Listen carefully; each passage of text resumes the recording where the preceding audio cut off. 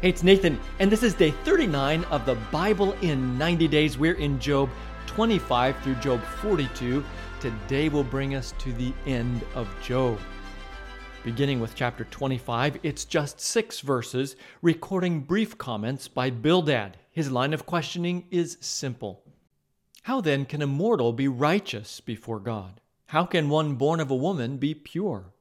In chapter 26, Job retorts, how you have helped the powerless, how you have saved the arm that is feeble. Then Job observes the illimitable power of God, with phrases like, and I quote, the realm of the dead is naked before God, and he suspends the earth over nothing. He ends this reflection with these probing words, and these are but the outer fringe of his works, how faint the whisper we hear of him. Who then can understand the thunder of his power? Chapter 27 records Job's final words to his friends. Job begins by asserting his integrity and his determination to maintain it, even though God has denied him justice. Then he addresses the inevitable fate of the wicked, expressing his wish that his enemies be treated as the wicked are. In these lines, Job asserts of the wicked, terrors overtake him like a flood. A tempest snatches him away in the night. The east wind carries him off, and he is gone. It sweeps him out of his place. Chapter 28 is an interlude of sorts, processing the question, and I quote, where can wisdom be found? The chapter begins by using mining as an illustration of man's search for buried treasure, and then admits that wisdom is not found in mines or in the sea, and that, and I quote, it, wisdom/understanding, cannot be bought with the finest gold, nor can its price be weighed out in silver. Where then does wisdom come from? And the answer, God understands the way to it, and he alone knows where it dwells. And then ends with these words, the fear of the Lord, that is wisdom, and to shun evil is understanding. Chapter 29 finds Job expressing his longing for the good old days when he was in his prime and I quote, God's intimate friendship blessed. His house and his children were with him. In fact, the entire chapter is a poetic longing for what once was, a deep grief over what's been lost. Job recalls a time when he was a well-respected elder in the public square, a time when everyone spoke well of him. He also recalled how he once cared for the needy and dealt with injustice. Job reminisces how he used to think, and I quote, my glory will not fade, the bow will be ever new in my hand. He remembers, too, once being a beloved leader. And then in chapter 30, his thoughts turn, and now I quote, but now they mock me, men younger than I, whose fathers I would have disdained to put with my sheepdogs. This base and nameless brood, they were driven out of the land. And now those young men mock me in song. I have become a byword among them. What a heartbreaking turn for Job. Instead of the joy and accolades once relished, his, and I quote, dignity is driven away as by the wind. And now my life ebbs away, days of suffering grip me. And when he cries out to God, no answer.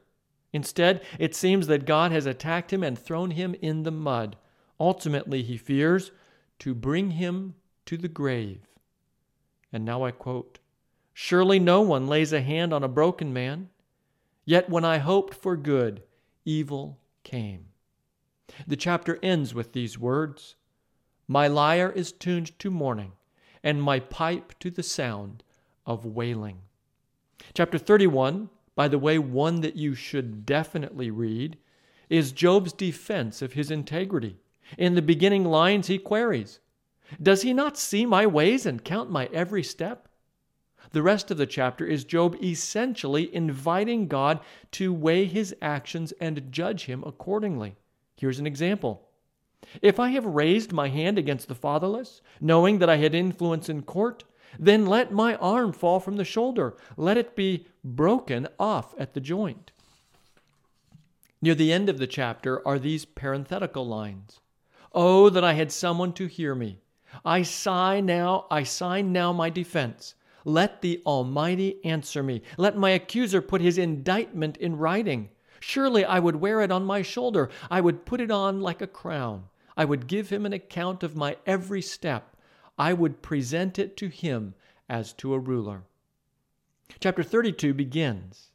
These three men stopped answering Job because he was righteous in his own eyes.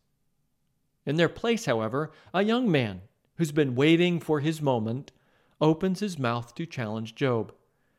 He's named Elihu, son of Barachel, the Buzite. And I quote him speaking now, I too will have my say. I too will tell what I know, for I am full of words, and the spirit within me compels me. Chapter 33 continues his speech, which is quite long. In fact, you'll find out it spans several chapters. The young Elihu boldly asserts his right to speak and challenge Job as an equal. He scolds Job for his claim that God has misjudged him. And I quote, I tell you, in this you are not right, for God is greater than any mortal. He then follows this up by arguing that God uses pain and suffering to get a person's attention and that it works if there's an angel by their side to guide them and intercede with God. The chapter ends with Elihu urging Job, pay attention, Job, and listen to me. Be silent, and I will speak. So as you'll see in chapter 34, Elihu has a lot to say. Here are some of the most telling lines revealing the theme of this chapter, and I quote, He, that is God, repays everyone for what they have done. He brings on them what their conduct deserves. And a little later, oh, that Job might be tested to the utmost for answering like a wicked man. To his sin he adds rebellion. Scornfully he claps his hands among us and multiplies his words against God. In so many words, Job's guilty. His despicable condition proves it. Chapter 35, and it's more from Elihu. I'll simply share the opening and closing lines, which represent the chapter well. Here's the opening. Do you think this is just? You say, I am in the right, not God? And the closing lines? How much less then will he listen when you say that you do not see him, that your case is before him and you must wait for him? And further, that his anger never punishes and he does not take the least notice of wickedness. So Job opens his mouth with empty talk. Without knowledge, he multiplies words. Chapter 36, and yes, it's more from the young Elihu. Realizing he's going on, he says, and I quote, bear with me a little longer, and I will show you that there is more to be said in God's behalf. And then this, be assured that my words are not false. One who has perfect knowledge is with you. Elihu makes his position clear, and I quote again, if they, that is people, obey and serve him, they will spend the rest of their days in prosperity and their years in contentment. But if they do not listen, they will perish by the sword and die without knowledge. Elihu affirms that God is mighty, above human understanding, and that he is wooing Job from the jaws of distress. However, Job is laden with the judgment due the wicked. Judgment and justice have taken hold of him. In chapter 37, Elihu continues to elucidate God's might. And I quote, he unleashes his lightning beneath the whole heaven and sends it to the ends of the earth. After that comes the sound of his roar. He thunders with his majestic voice. When his voice resounds, he holds nothing back. He urges Job, consider God's greatness, then challenges. Tell us what we should say to him. We cannot draw up our case because of our darkness. Should he be told that I want to speak? And a little while later, the Almighty is beyond our reach and exalted in power. In his justice and great righteousness, he does not oppress. Chapter 38, finally Elihu is finished. Now the voice we've been waiting for, God's, and it comes from the storm. Who is this that obscures my plans with words without knowledge? Brace yourself like a man. I will question you, and you shall answer me. This chapter is a must read. It's a chapter with God interrogating Job and perhaps his friends with questions like, where were you when I laid the earth's foundation? Who shut up the sea behind doors when it burst forth from the womb? Have you ever given orders to the morning or shown the dawn its place? Can you bind the chains of the Pleiades? Can you loosen Orion's belt? Can you bring forth the constellations in their seasons or lead out the bear with its cubs? And now chapter 39, another important read. It continues God's line of probing questions. Do you give the horse its strength or clothe its neck with a flowing mane? Do you make it leap like a locust, striking terror with its proud snorting? Does the hawk take flight by your wisdom and spread its wings toward the south?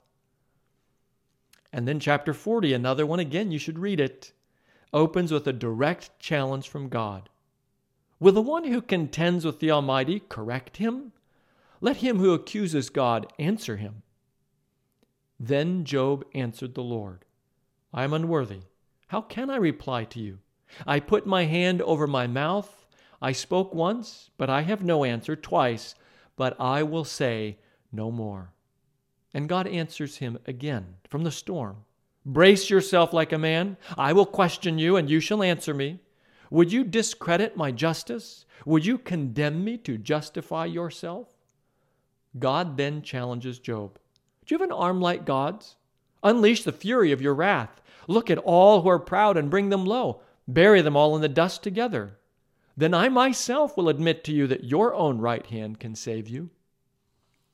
Fascinatingly, this chapter also references Behemoth, with a tail that sways like a cedar, with bones like bronze and limbs like rods of iron. Chapter 41 continues with an entire chapter devoted to Leviathan. It's an interesting chapter to read as well. And this Leviathan is a strange, terrifying creature having a double coat of armor and fearsome teeth. Its snorting throws out flashes of light. Its eyes are like the rays of dawn. Flames stream from its mouth. Sparks of fire shoot out. When it rises up, the mighty are terrified. They retreat before its thrashing. The sword that reaches it has no effect, nor does the spear or the dart or the javelin. The chapter ends. Nothing on earth is its equal, a creature without fear. It looks down on all that are haughty. It is king over all that are proud. Chapter 42, the final chapter, is also a must-read. And Job replies, I know that you can do all things. No purpose of yours can be thwarted. My ears had heard of you, but now my eyes have seen you. Therefore, I despise myself and repent in dust and ashes. The epilogue records that God is not happy with Job's friends, addressing Eliphaz directly and instructing Job to pray for them because of their folly, because you have not spoken the truth about me as my servant Job has. After Job had prayed for his friends, and I'm quoting, the Lord restored his fortunes and gave him twice as much as he had before. He also received more children. Further, he is again restored to prominence and wealth as his friends and family return to comfort and console him. Finally, the Lord blessed the latter part of Job's life more than the former part. The book ends, and I'm quoting now, Job lived 140 years. He saw his children and their children to the fourth generation. And so Job died, an old man and full of years.